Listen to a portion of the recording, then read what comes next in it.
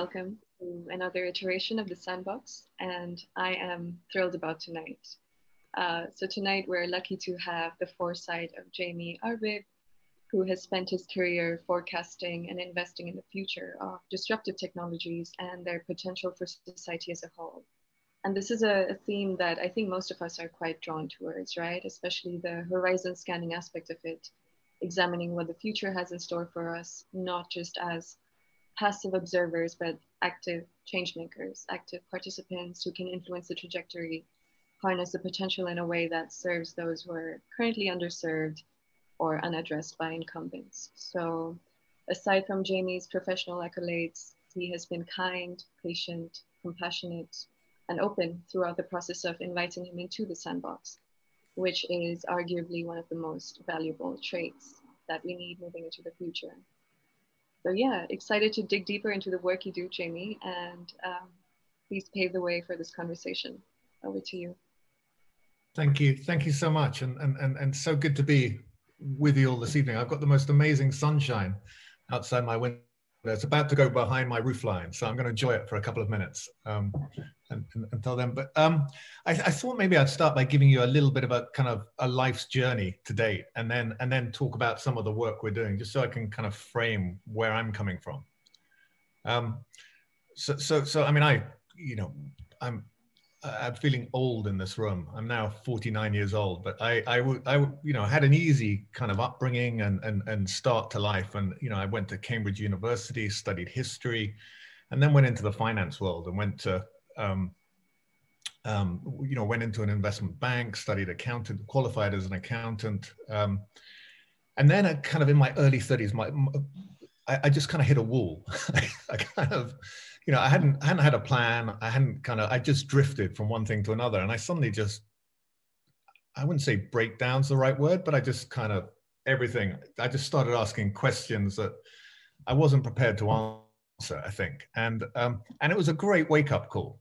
And, after a lot of soul searching and at that point I kind of got into meditation, and I began to kind of, I guess, get to know myself at some level. And I ended up, for the first time in my life, I guess, consciously taking a decision. And I went into venture capital, so investing in kind of startup or early stage businesses, but particularly around climate change, around clean technologies that might solve climate change. And it was a kind of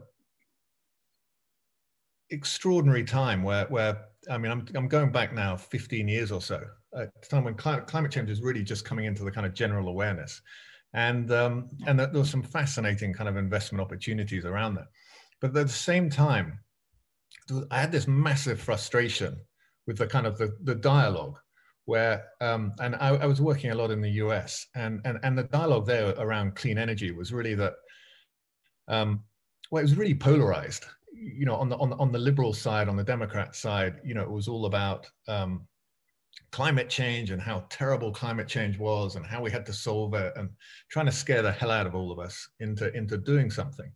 And the other side was all about really reacting, and clean energy kind of got tarnished with a kind of partisan brush.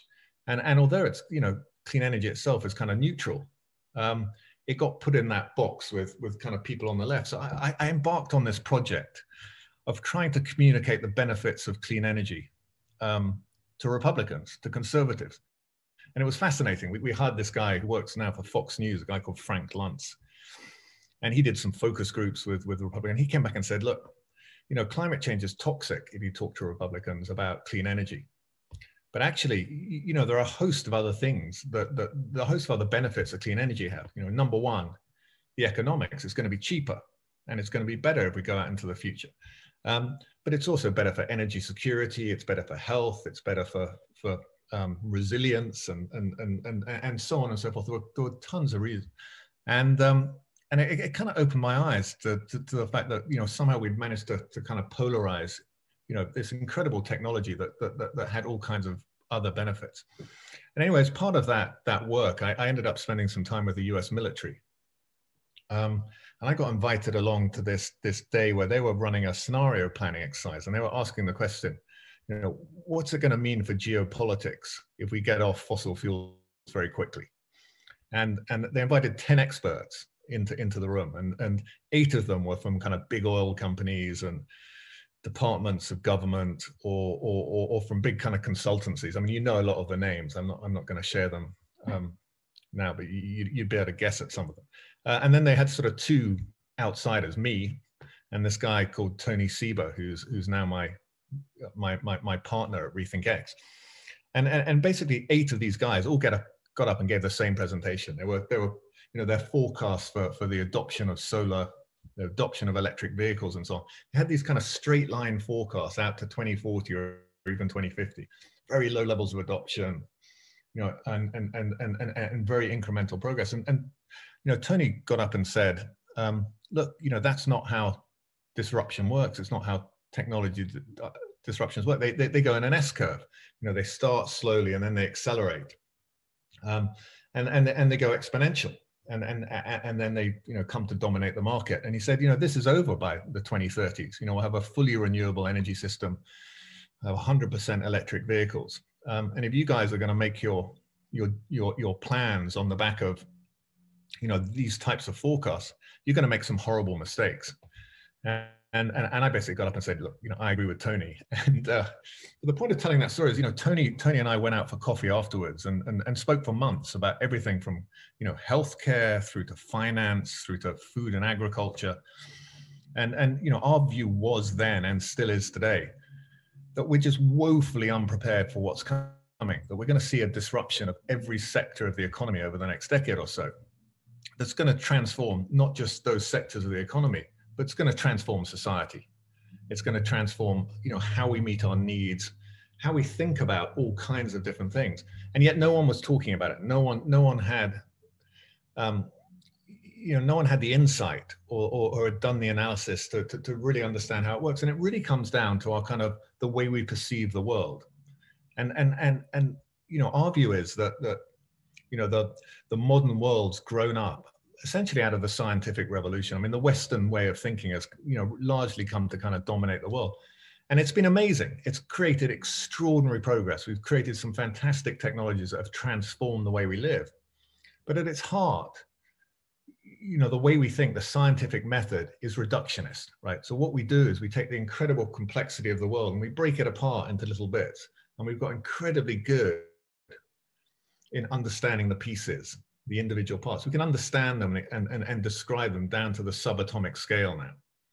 But what we've done in that process is to lose an understanding of the connections and the interactions of the parts. And that's really what's causing us problems today. And so Tony and I, we set up this research group called RethinkX, and we're set up as a not-for-profit. And we've written, we started off by writing these research reports about various sectors of the economy. And I'm not going to go into any detail about them. We can talk about them later if you're interested. But we've written about transportation, about energy, and we've written about food and agriculture. And then last summer, we published a book called Rethinking Humanity that really put it all together, that tried to understand how these sectors kind of interact with each other and how they're going to transform society more generally. And I just want to kind of summarize the thesis of that before we kind of broaden out, because I think it's kind of interesting, and it involves really 10,000 years of human history. Because our view is you have to understand the whole before you can understand any of the pieces. And so when we look at human civilization, we've seen essentially what we describe as 2 ages today. We have the era before we settle down as farmers and into cities, which we call the age of survival, where essentially we foraged, we are hunter-gatherers, and we kind of scratched an existence. And really our biggest driver was just to survive and to get by. But as soon as we settled down, we moved into what we call the age of extraction. And that's a paradigm really that's still with us today. It's essentially a model of production based on the extraction and exploitation of scarce resources. So we had to find, the food, the animals, the farmland, and eventually the trees, and then the coal and the oil, and so on and so forth, to feed into our system and to provide the the things we needed. And that system based on scarce resources led to a very competitive world, a world of kind of zero-sum competition. And it's a world in which you know, you have to kind of exploit or be exploited, dominate or be dominated. So it's created this, what we call the growth imperative. It's driven successive civilizations and societies just to grow and progress as fast as they can. The problem with that system is that hardwired into that system by this growth imperative is essentially the fact that you have to exploit people and you have to exploit the planet. Because if you don't, someone else will, and they'll grow faster and they'll outperform you, and eventually they'll conquer you. So, you know, we've seen examples of civilizations that have lived sustainably in the past, but as soon as another has managed to reach them, they've just been subsumed and dominated. And so actually at the center of our current system, you know, is essentially exploitation and inequality. They're things that are, you know, in some ways, the sort of the essence of our system. And we can do what we can to try and rebalance, to try and, you know, level the playing field. But ultimately, we're always fighting against the fact that this is an inherent part of our system. And that's what's happened over the history of civilization. So what we've seen is societies kind of experiment with different technologies. When we had, you know, the first few cities for the first few thousand years were limited to a few thousand people. And then Sumeria, a city called Uruk in Sumeria, they invented, you know, the written word. They invented the wheel. They invented, you know, they started using bronze. They made these incredible breakthroughs. They invented irrigation and the plow and all kinds of other things. And that led them over literally a couple of centuries to expand from a few thousand people up towards 100,000 people. I mean, these incredible breakthrough. And they dominated this huge area. But they also, when they did this, had to learn how to govern and manage that system. And so they had to learn how to, you know, harness labor. They had to learn how to, you know, they invented laws, written laws. They invented all kinds of things, what we call the organizing system, the social, economic, and political systems that allowed them to run. And a few hundred years later, they collapsed. They breached their limits. They over-salinated, they over-irrigated and salinated the soils. The land stopped producing so much food, and they collapsed. And that's really been the cycle of history ever so often. You know, a few more civilizations came along in Babylon and Egypt, and they kind of reached the same threshold, and they collapsed as well. And then the Romans broke through and got to 1 million people, and eventually collapsed. And we saw Baghdad and various Chinese cities get to the same threshold. And it was only, you know, in the 1800s in the UK that we broke through that threshold again, and we're now past, you know, 10 million people, and we've got this whole kind of industrial era upon us, and we're now reaching our limits. We're now, you know, I mean, it's apparent in every way. We're at our social limits, our economic limits, our environmental limits, and we face collapse. And so the challenge really that we see for humanity is not to avoid collapse. You know, we can't avoid it. It's inevitable. But what we can do is allow a new system to break through, a new system that allows us to all live essentially a good life. And the good news is that system is here. You know, it's at its infancy, but we just don't recognize it. We don't see it, and it's driven by technological progress. So what we see happening in the energy space, and in the food space, and in transportation, and in all kinds of other industries, is a whole new system of production emerging. And it's not an extraction-based system. It's what we call the model of creation. So I'll give you I mean, you know, if you think of solar, wind, and batteries, which is going to come to dominate the electric power space. You know, once you've built the system, you don't need anything to run it, right? You've got all the photons, the electrons that you need locally anywhere in the world. You've got a system that is, you know, can run entirely by itself. And it's the same with the new food system that's emerging, the ability that we have now to create proteins and all kinds of other molecules through synthetic methods. Essentially, we're taking, you know, essentially what goes on in the gut of an animal and putting it into a bioreactor. Now, it sounds horrible, but we can produce food now with almost zero environmental impact, with almost, you know, we can with a fraction of the water, with a fraction of the land use, with a fraction of the greenhouse gas emissions. And all these things are going to be cheaper than the old inefficient industrial ways of doing it. We just have to follow the cost curves forward a few years. And so this is going to happen really for the economics. And so we're turning the model of production on its head. You know, we now have a model that's based on abundant, locally available resources. And so, you know, we think over the next decade or two, we'll see this transformation. So, whilst we as a civilization are spending all our time trying to patch up our old system, trying to make it a bit fairer, a bit more equal, trying to solve some of the environmental problems that come with our food, our energy, or our transport systems, what's actually happening is that system's disappearing and a new system's growing. And it's going to grow along that S-curve. It's at the sort of base of that inflection point where it's just beginning to get exponential. And within a decade or two, we're going to see a completely transformed system of production. And it's a system where those sorts of tensions between environmental and economic and social outcomes just get cut, like a Gordian knot. And they just don't exist in that new system. And so the world around the corner is potentially, incredible, prosperous, sustainable. We can meet our needs in all kinds of ways. We can all be freed essentially from, from the drudgery of labor. Humans will no longer be an input into the system of production. It could be the most incredible world, but to get there, we need to know how to manage it and understand it and see it, because it's a wholly different system. All the things that we have in our world today, democracy, free market capitalism, even socialism and communism, these are ideas that grew up around these old industrial technologies. They kind of evolved with them. They're just not suited to this much more distributed network system. Everything changes in this world. It's just all the old relationships don't happen. All these constructs that are appropriate to one era or one time are just irrelevant in some ways, and another time they have different meanings. And the biggest challenge we face in kind of getting there is to drop really our baggage of incumbency, our way of seeing the world that grew up in this industrial era and has been passed down to each and every one of us through the education system, through our social structures, and so on and so forth, and really start again. And this is why historically the incumbents, people who have done well of the old system have never managed to transform themselves. They just can't let go of what worked, what they perceived, or what their way of seeing the world. And so the challenge for us is really to recognize that everything in our world, everything we see, they're really human constructs.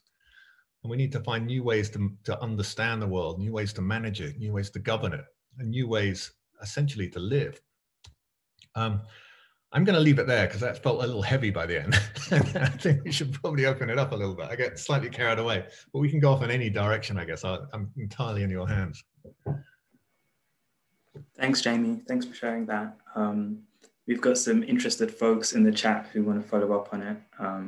We've got 3 folks. I'm going to start it off with Charlie. And Charlie, once you're done, just pass it on to Felix. And yeah, thanks for sharing that, Jamie. You seem to have got the chat excited with people wanting to share. Over to you, Charlie. Yeah, thank you for sharing. It's a really like exciting and very kind of compelling vision. And I really like the division into the age of survival and extraction. It makes a lot of sense. I was wondering, like, if you see any values from the age of survival that will come into play in the future. Is it the age of creation that comes after that? So, like, I mean, I think that so let's say that maybe like hunter-gatherers or something. There are hunter-gatherer societies that are still around today, and often they seem to be like living in some abundance, albeit without like medical technologies and things like that. So maybe life expectancy isn't so great, but like things like permaculture and kind of what's the word I'm looking for? But like they engage in complex systems without kind of extracting from them, although they can do. But so yeah, I guess what I'm trying to say is like, are there things from like the early stage, the pre-extractive stage, that could come into play and like come back as part of the new stage? Yeah. So I mean, I kind of think of it as them being kind of ancestors of what might come. That you're right. I mean, there was a holism that existed in prior civilizations and in I guess pre-Neolithic cultures that kind of understood the interactions and the interrelationships, and understood that if you chop down a forest, then you probably wouldn't have any wildlife in a few years' time, and you'd starve. In a way that we don't today. So I think absolutely there's that essence of, I mean, holism that we need to redevelop and rediscover. My sense is that we can build on that and we can add it. We don't want to discard the incredible scientific knowledge that we have. that kind of reductionist knowledge, but I think we want to supplement it with the connective tissues that kind of understands the interactions and the interrelationships and so on and so forth. So I'm sure there's a lot. I'm sure there's a lot we can learn. The reason I'm slightly kind of skeptical about jumping in wholeheartedly is that sometimes I feel that you know, we can put some of these cultures on a pedestal to some degree, that they, you know, every culture and every time comes with its kind of good and its bad. And I think there's a lot we can learn from, you know, Eastern religions and these sorts of early civilizations as well.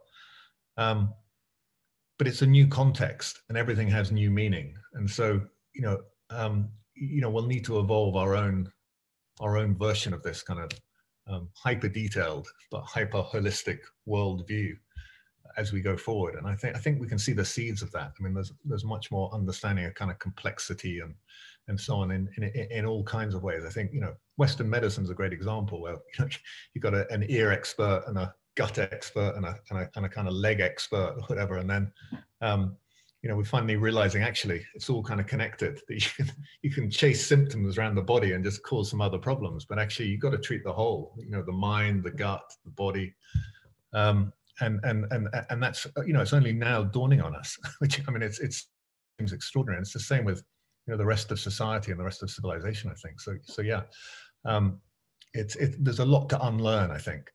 I think that's the biggest challenge we face. Yeah, that makes sense. I'll pass it to Felix. The unlearning is definitely a big challenge. I really feel that from you. And the reason I put the mark in the chat was to ask whether, so in the 20th century, when we were when the Europe was starting to industrialize and the world was industrializing and all this was going on, the economists, like the Keynesian economics, was saying, oh, we'll be working 15 hours by the end of this century because it'll all have been mechanized and these labors that are required of us now will have disappeared. And those labors did disappear because they were replaced by machines.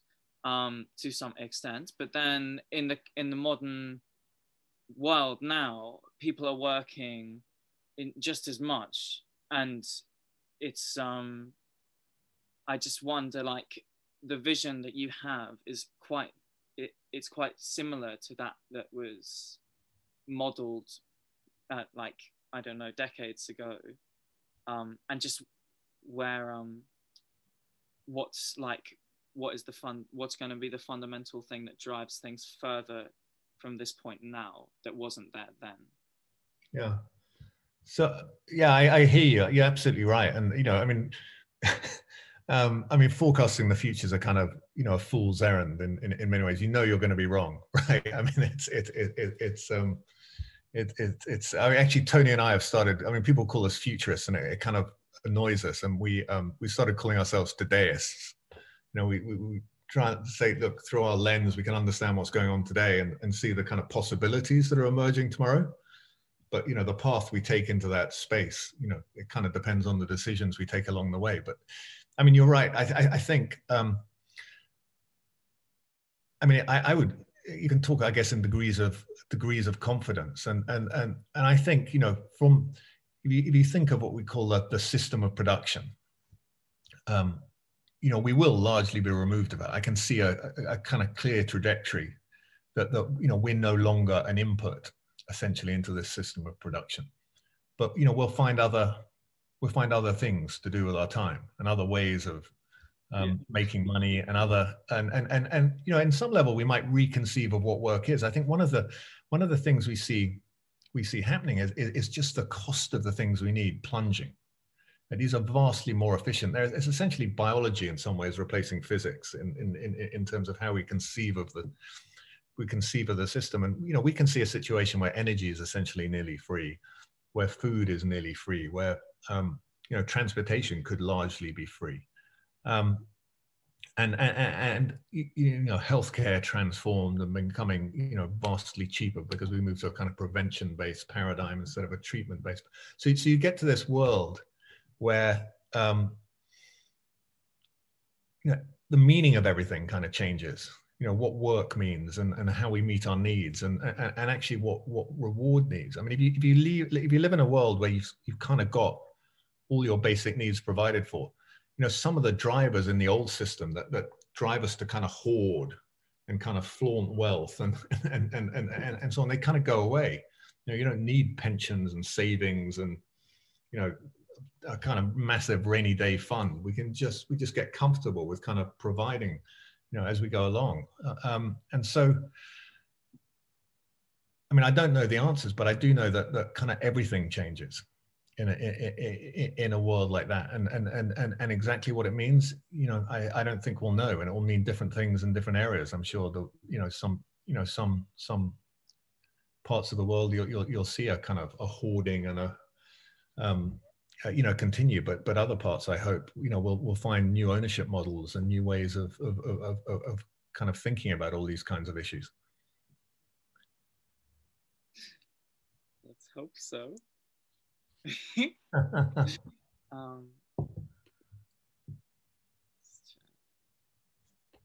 So on to Stefika, who is next.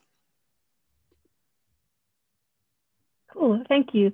Unfortunately, I arrived late, so I didn't get to hear everything you said, but what I did hear was very interesting, so thank you.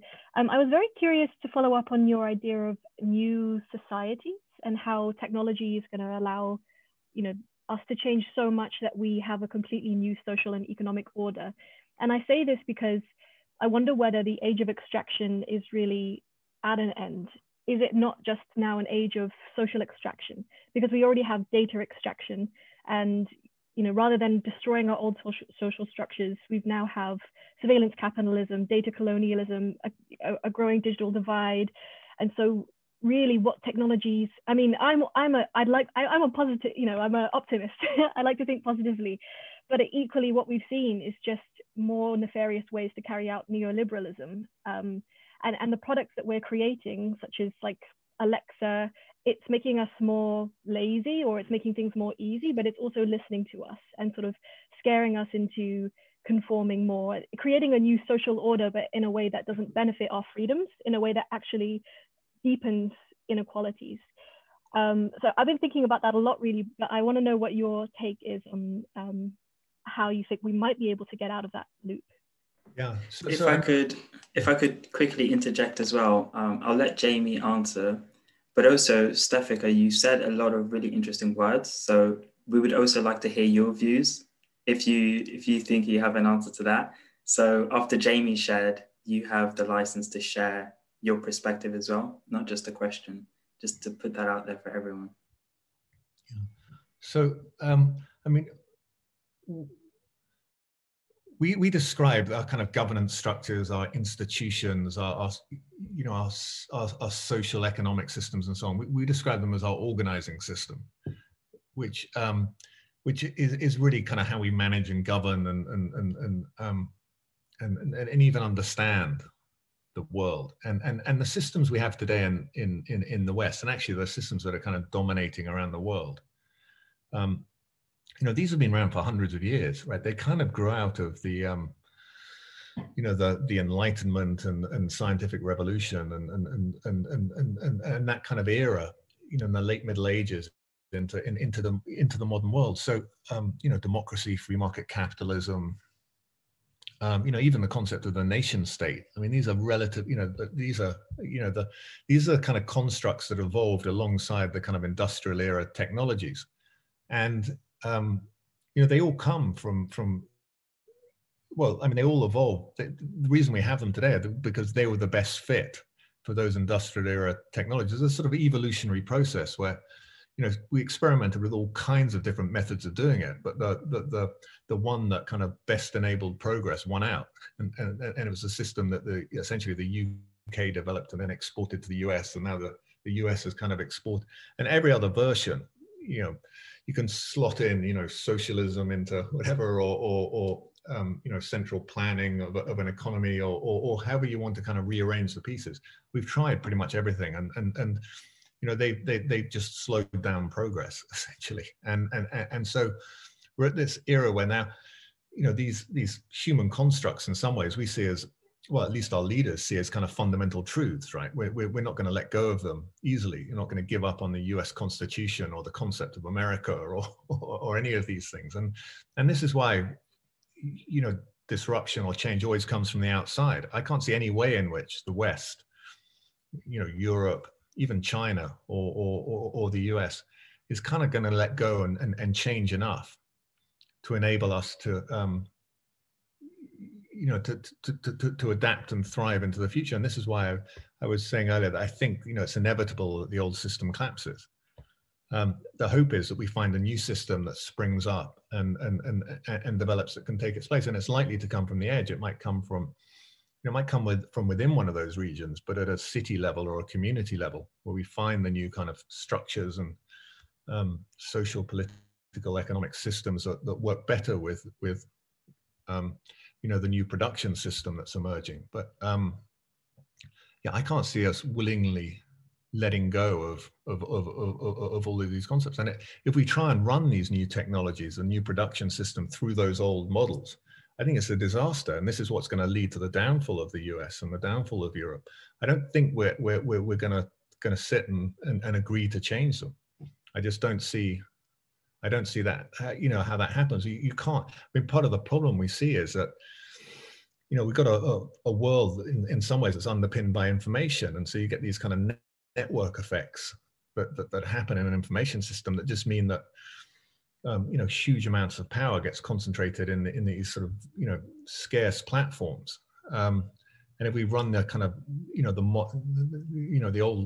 the old models of ownership and so on, we're just going to see increasing inequality, increasing problems, and so on and so forth. So, yeah, my gut tells me that this, we have to hit a wall and collapse in the West, but we've got to hope that something else develops from either within or without that can come and hold us through that and kind of take over when the time's right.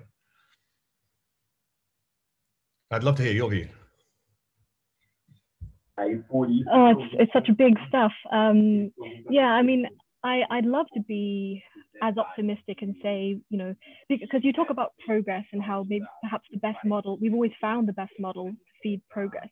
But what is progress? I mean, I'm not particularly, I could have criticisms about where we are today based on the skills that we have, based on the information that we have. Surely we would have a much better society. Surely we would have eradicated inequality. Why are people in the UK hungry? I mean, with all the wealth that we have, it doesn't make sense. So I don't think that the way that we choose to progress is always the right way or the most humanitarian way.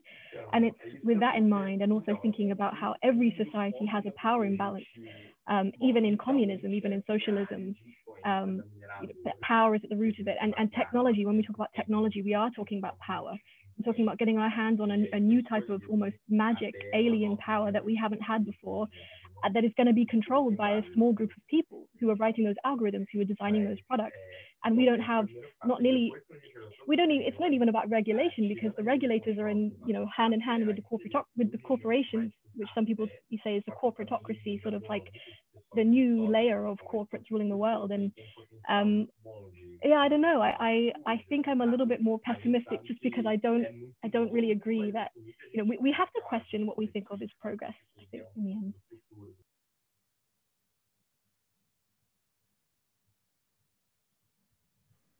We've got Karis up next with a question. Before we go on to Karis though, I would like to invite Stefika, because we know each other personally, and anyone in this room. I'd love to continue on this conversation, because I think the questions you're asking are very important, and I found some interesting people online and thinkers who give pieces of the answer. But I think the other thing to look at is maybe we bring pieces of the answer. Yeah, on to you, Karis. So I was going to ask, what are some of the changes that you reckon will happen to the production system that will improve it? So, yeah, so I mean, we can talk about kind of any sector of the economy really, but I mean, you know, I think maybe I'll talk about you know, electric power, because it's a sector that comes with big problems and big impacts, and it's kind of misunderstood how change might happen, and I think it you know, might help illustrate you know, some of the things we're saying. So, you know, the analysis we've done of electric power suggests that we can get to a, you know, 100% solar, wind, and battery energy system, you know, relatively well, very easily and economically. So you know, it's the cheapest form of energy going forward 5-10 years. So, you know, it'll be driven by economics. This doesn't need big kind of government intervention to get there. But the way you build a 100% renewable system to get you through the kind of dark days of winter, you can do it in a number of ways. You can either massively overbuild kind of storage, batteries, to allow you to kind of charge up ahead of time to meet those kind of dark winter days. Or you can massively overbuild supply, you know, solar panels or wind turbines. And when we model it, you end up with this U curve. So, you know, at either end, lots of batteries or lots of solar. It's hugely expensive. And in the middle is a sweet spot where you get the cheapest system, which is also cheaper than any other alternative, fossil fuel or otherwise. Given the declining costs we expect to see over the next decade or so. But what's interesting about that system is, you know, you get with it, you know, every other time of year, every other day of the year, you get a kind of superabundance of energy, right? You're just producing much more energy than you need because you've had to overbuild to get through the winter. And we see that as a problem today. We talk about curtailing this kind of surplus of power, but actually it's a huge opportunity. You'll have, you know, essentially for free, 2 or 3 times the amount of energy that we actually need today. So it'll be, you know, this what we call superpower, this superabundance of zero cost energy, and that'll transform kind of everything, or transform industry after industry. You know, things like steel production. We could do entirely with this sort of overabundance of energy. We could desalinate water. We could, you know, do vertical farming. We could do, you know, all kinds of different things. You know, produce green hydrogen. You know, mine cryptocurrencies. All kinds of. So I mean, you know, what happens when you have a disruption like this is you have what we call a phase change. You know, you get a different system state. It's just a totally different architecture, totally different rules, and you know, that's one of the big changes we see, and you know, that's you know, it's going to get to the point that we have for large parts of the year, essentially have free energy, and energy will go from being a bad thing. Energy use will go from being a bad thing to being a good thing. I mean, energy use has had enormously positive social impacts. And if we take out the negative environmental impacts, then actually, you know, using energy is no longer bad. You know, it's good. it's transformation, and we see similar disruptions going on in you know, in transportation and ultimately in healthcare and pretty much every other sector. I mean, the way we look at the world really is that, you know, technological progress is, we define as an improvement in our ability to manipulate matter, energy, or information. You know, those are the foundation blocks of our physical world. And technological progress is neither, you know, good nor bad. In many ways, it's what comes with it. And you have to kind of understand the whole system to really understand that. But certainly, you know, our abilities, our technological abilities are just skyrocketing, right? And it's going to give us the opportunity to do some incredible things. But, you know, with any kind of change comes adverse consequences, and the challenge really is to try and, you know, capture the good, capture the benefits, and do what we can to mitigate the adverse consequences and to foresee them if we can. And that's always been what's caught us out historically. Amazing. What do you think about like food packaging and plastic? Yeah. I mean, you know, there are technologies coming along that can replace that. So we're seeing an ability to well, either synthesize or actually, bio ferment alternatives to plastic packaging. But actually, I think the biggest change, to food packaging will come from a transformation of the food system that would just be producing everything much more locally. It'll be much more modularized, and we just won't need that kind of packaging, and it'll be direct to consumer. And so, it won't go through these huge, long kind of supply chains before it gets to the supermarket and you pick it up and take it home. So, how we think about packaging kind of gets transformed, and we expect that to happen, within the next decade or so. That we'll start with quite large centralized food production facilities, and over time it will modularize to ever smaller scale, and we'll see food produced locally in communities, essentially. Brilliant, thank you.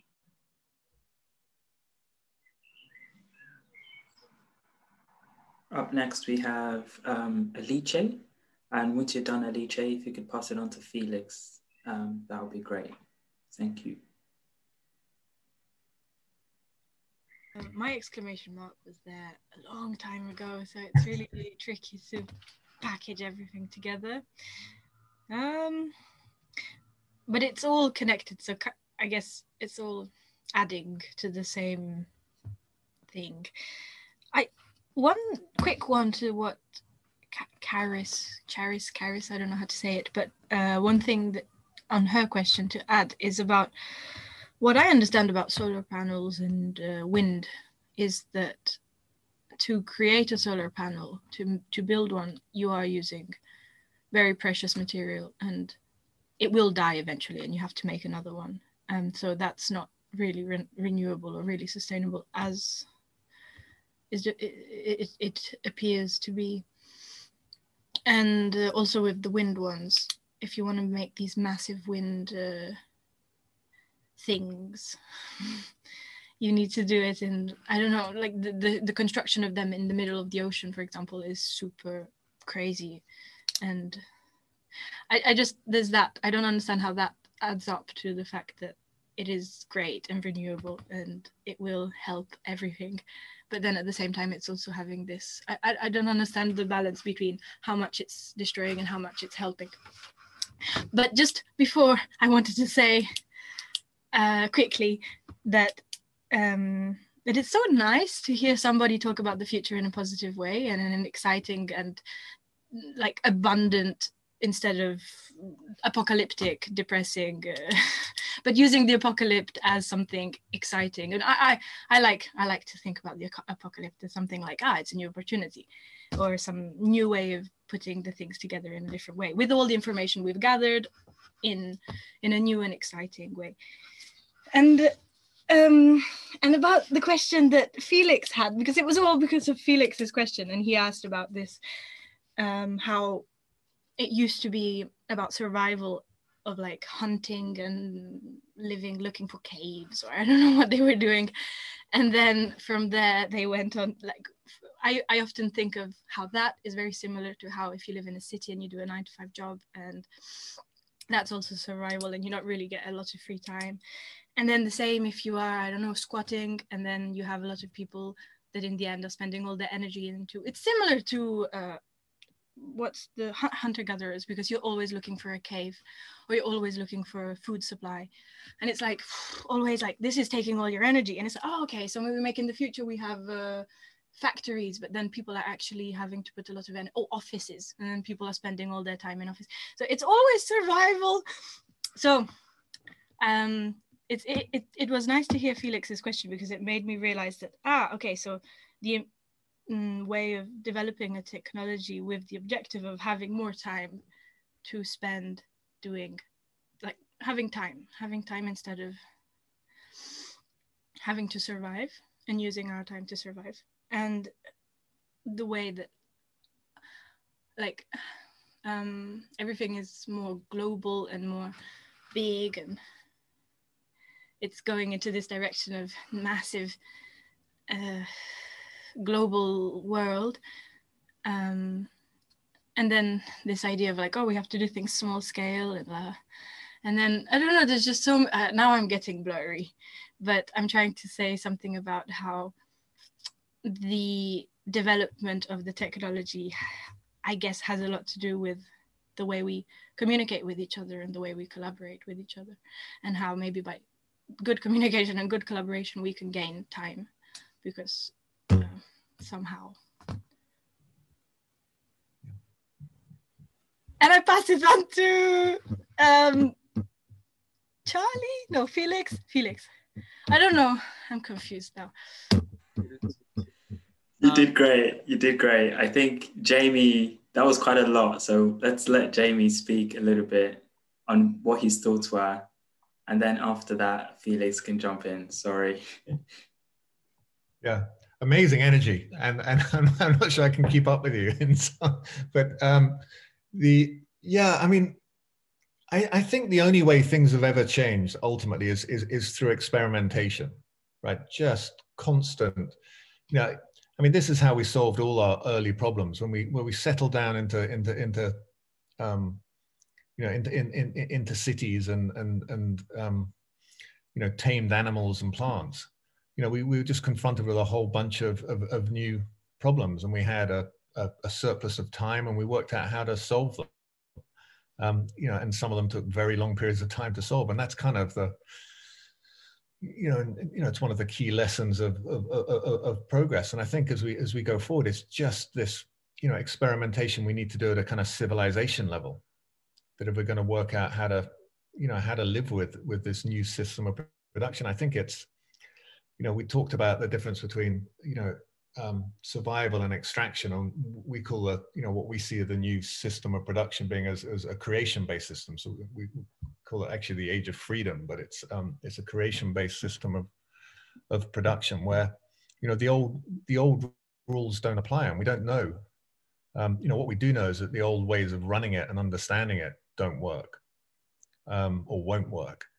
But we're not going to sit in the room and plan it. This is not going to be delivered. We speak to governments, and we speak to investors, and we speak to businesses and all types, and they all say, can you write us an action plan? Can you tell us how to do this? Can you tell us how to plan into the future? And we always say, no. It's not how it works. You can't write a 10-year plan or a 10-point plan, and this is how we're going to learn. We just need to find ways to decentralize and experiment and try and in some ways mimic in our governance structures and institutions that sort of very distributed network system. It's much more kind of a biological system. It's almost like a kind of mycelium network, a series of connected nodes with exchanging information and materials across it. But it's it's just a very different world that's emerging, and I think this temptation to kind of plan for it, to plan it, and to want to have some kind of certainty is the wrong one. What we can do are create principles, and within which we operate. But beyond that, we've got to let go and see what happens. Yeah, thank you. And that's kind of related to how I was talking about the collaboration and organization. Because if we can learn new ways of organizing or communicating that work with chaos or work with unknown. Yeah. Yeah. And yeah, thanks. So Jamie, just to make sure I've got it, is the idea of living in an era of creation is that on a local level you'll be able to avoid scarcities, and I guess for if we take the modern day as like an example, there's a lot of benefit that you can gain by creating a system of scarcity where you control the product that is scarce, or just in any situation. Do you think that there'll be like within the model that you and Tony have developed, is there a an idea of there being a friction where things move from a centralization to a decentralization, or is it part of? Is it like, how are things going to decentralize? I suppose is what I'm asking. But then again, you said you can't model it, you can't predict like this. But I'm just wondering if, because that is a very important difference within that creative future. Yeah, because it's like what Alice was saying. Like, say we introduce a technology that's like, even now, like, that you can grow like burgers, like ham, like meat proteins in a petri dish. That's like, if that was to be decentralized, everyone would have that. But then is everyone going to have everything everywhere? I'm confused. Yeah. I mean, the way we see it is you know, we have currently an extraction-based system, and every civilization's been like that. It's just been bigger and bigger scale. And that leads to this sort of centralized and hierarchical model through which we govern it and manage it. And it's easy to kind of, you know, to control it through that system. When you go to a distributed system, think of information, right? The industrial version of the information system was, you know, newspapers and TV and printing presses and so on and so forth, right? And so very narrow distribution channels, high barriers to entry, high cost. And you can run it from the center. You can regulate it and control the flows of information from the center. Now we have a completely distributed system where every single person's kind of connected to every other person directly, and can produce their own content. There are no barriers to entry. There are billions of distribution channels. And it's completely unmanageable through those, you know, using the old tools of centralized censorship, or, you know, however we want to, you know, those old industrial era tools. And this is what we're seeing. We're seeing you know, it's almost like the church and state when the printed book came along. You know, they lost complete control of the flows of information, and that essentially ultimately led to their downfall. We're seeing the same kind of process now, where, you know, those centralized authorities can no longer control the flows of information, and it's but they don't know how to manage it. They don't have the tools through which to manage it. But that's happening across society now. So we're going to see that in every sector. Where, and what we mean by creation based is, yes, exactly what you're saying is that locally, and at, you know, whatever scale, I mean, think of a city level, or you know, a town level, or a community level. We'll have everything we need to produce all the food, energy, you know, anything we really need. We need some seed, you know, kind of seed of kind of metals, raw materials, but everything else is available in abundance pretty much anywhere in the world.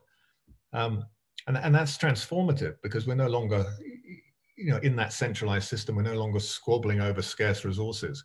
It removes all kind of geopolitical tensions. It removes other ways, but it's a system where,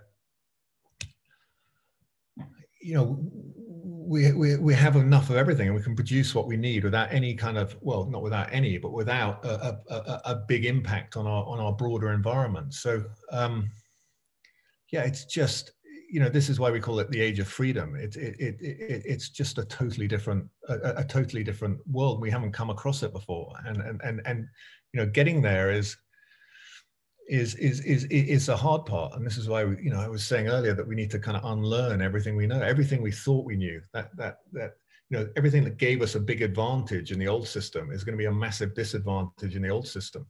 And it's a kind of baggage of incumbency. It's why, you know, companies get disrupted. It's why civilizations get disrupted. It's why the old never lead in the new system.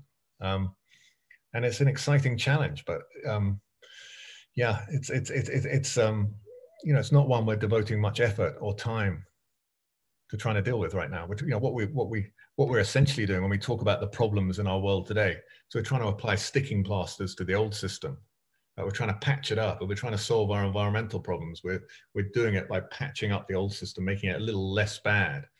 Or our social problems, you know, we're trying to redistribute a little bit, or, you know, use the old tools. But as I was saying before, you know, inequality and environmental degradation, they're hardwired into an extraction-based system. You know, the best we can hope for essentially is equality of exploitation. But that's not a very high bar, right? It's a whole new world. Thanks, Jamie. you really have people engaged because they're still dropping exclamation marks. What I'm going to do is we're going to go to Jack and then Charlie, because Charlie had a chance to speak already. But if we could keep it kind of short, because it's getting long and people's attention spans. So if you could, if you could go up next, Jack, that'd be great. Thank you. That's very kind, thank you. Firstly, Jamie, I joined a little late, so I must offer my apologies. But I've been very intrigued by what you've been saying, and my question kind of ties into Felix's. And do correct me if I've made a mistake here, but you're talking about this idea of decentralization. However, even all the way down to city or even town or even community level. But if you've got things like, pardon me, solar panels or like solar farms and the battery farms to store this energy, some of these things surely require huge sunk costs, which would make them quite infeasible on town-like scales. How are you gonna approach that challenge? Yeah. So we just write about it. First thing I should say, we don't actually solve anything. But you're right. I mean, it kind of depends where you are. Okay, so we've done work for out in India where we've looked at the Indian system, and they're going to have this incredibly low cost energy system because they don't have the winter problem we have. They have pretty even sunlight, all the way through the year, so they don't have to build this huge overcapacity, and they'll have much cheaper energy. The further north you go, the harder it gets, and the more expensive your energy system is going to be. So, we will just be, less competitive in these parts of the world, and energy underpins all kinds of other sectors. So, we'll have to work with it. But it might be that the world pecking order kind of reverses around some of these things. I mean, that there is a greater abundance of energy and other resources in parts of the world. Europe's not, we're endowed with coal reserves and oil reserves, which helped us, dominate the previous era. But the kind of things that we need in abundance in the new era, we don't have so much of. So it's going to be harder and more expensive. And this is, when we talk about, there's a sort of advantage of incumbency while you're in the box seat. You kind of dominate the supply chains, and you've got geopolitical control, you've got more money, and and so on and so forth. But it really becomes a baggage when you're going in through one of these disruptions, one of these what we call a phase change to a new system state. Is that a lot of your advantages become disadvantages. You can't your old infrastructure and so on and so forth. It doesn't, it's not necessary in the new world. And so, when you see in, the kind of effect where, parts of Africa have, kind of leapfrogged in terms of mobile communications and banking and so on and so forth, that actually there's a big advantage not having that kind of sunk infrastructure and all the interests and power dynamics that come with it. And so, I actually expect that, we're somewhat screwed in the West as we come into this new era. All right. Well, let's go for Charlie. Charlie? I was just going to ask something about the role of space exploration, or a figure like Elon Musk, who is kind of like in some ways very forward thinking and kind of a disruptor, and thinks in ways that other people don't about scale and time and maybe like hyperabundance as well. But also seems to have a very kind of like, from maybe just as just the way it's depicted in the media, but like this kind of, we'll have this like libertarian society on Mars to go and like colonize it and extract it. And that's like, seems like a kind of marrying up of the mindset that you and your think tank have, but then also like a very extractive mindset as well. So I don't know if there's a question in there, but just if you have any thoughts about like space or kind of getting materials from elsewhere, if that's part of this story.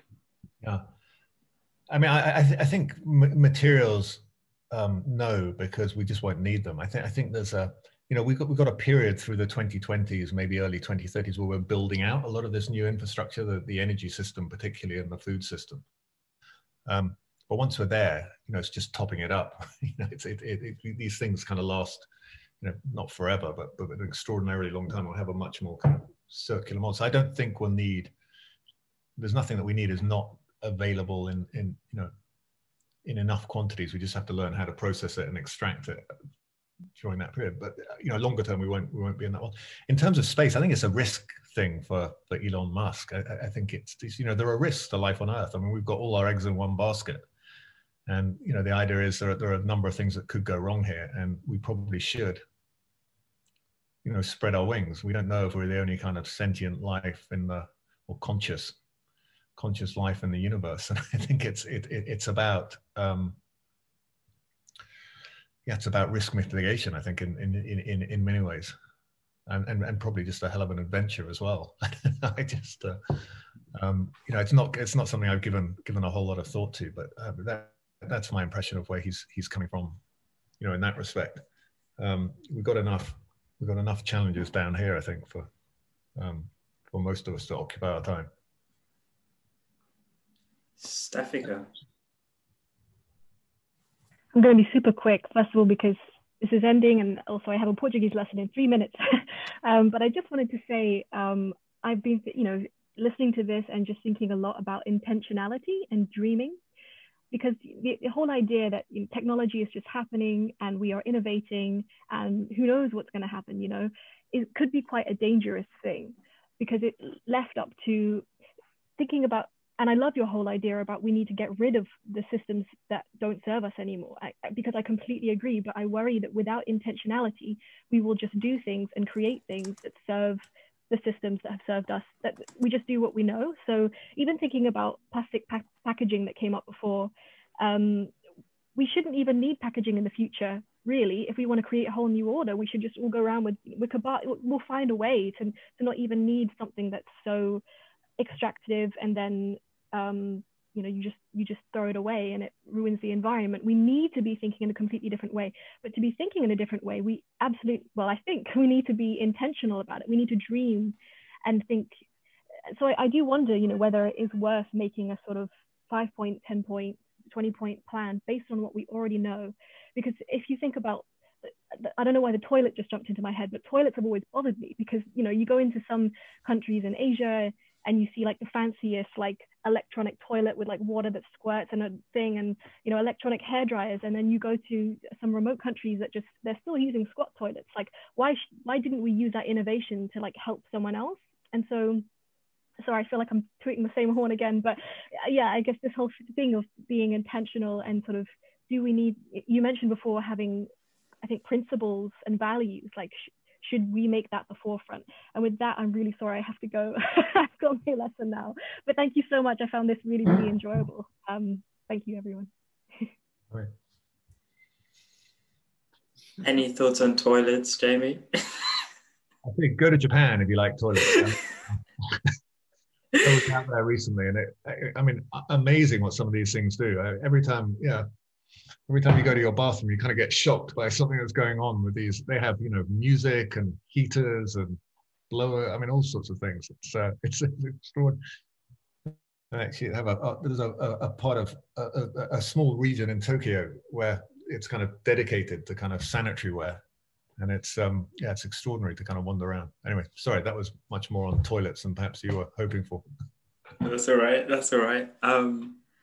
Thanks for sharing, Stefika. I felt like that was there's been a lot of really interesting sharing in this session from the participants as well. And I just really want to encourage you to point the answers back at yourself, because I think a lot of us in this chat room have the answers. And it's about how we connect with each other and start to build these things. Like, do some of us, I can imagine Felix printing his own burger and connecting Alice with her stuff. And I can imagine a lot of us here doing and experimenting. But I guess the experimentation is not just in the technology, but it's in how we connect with each other. And in the Rethink Humanity PDF that you can find in the website that I've put in the chat, Jamie and Tony go into this a bit more. And the emphasis is not so much on the technology that's developed, but it's how we use the technology and like Stefika would say, the intention behind what we're doing in the organizational structures. And with that note, I think I am going to end it. I'm going to mention next week's event, same link. Next week, we're going to have Leah Gayer. Thank you very much, Jamie. Thanks for today. It was really enjoyable and you brought the energy as well. So that was really great to hear. So next week, Tuesday, 6 p.m., same place, same link. We have Leah Gayer, who I think is experimenting with some of these organizational models with her Compass Collective, which is an arts and creative company that is helping refugees integrate into living in London and also expressing themselves through art, through video, through film. And she's going to be here from 6, doing a similar thing to what Jamie did, explaining her journey into this. And there's going to be a lot to learn from. On that note, I'll give it to Sim to wrap it up with a moment of silence, and we can all go and enjoy the sunset after that. Thanks, Jack. Yeah, so also just so you guys know, if you missed out on part of the conversation or Jamie's bit, this will be recorded and uploaded, and you can revisit any of these conversations again. But yeah, thanks for this, Jamie. It felt like a Matryoshka doll of conversations where we just kept unpacking and new stuff came around. And I feel like at the end of the day, there's always going to be stuff, and that's the beauty of it, right? You never stop exploring. All right, so we're going to end this with a moment of... Can I say goodbye first? Yeah, sure. My supper, sorry. Thank you. No worries. Thank you, everyone. Bye. And please reach out if you want to carry the conversation on. All right, take care. Bye. Bye. Yeah, we can just end it with a moment of silence. If you guys could unmute, if you feel comfortable doing so. So we just engage with each other's settings, locations, take in everything we discussed, or if you just want to let it wash off and kind of let it find its way back to you whenever you want, you can take either approach. And I'll call you back in a minute. Thanks, guys.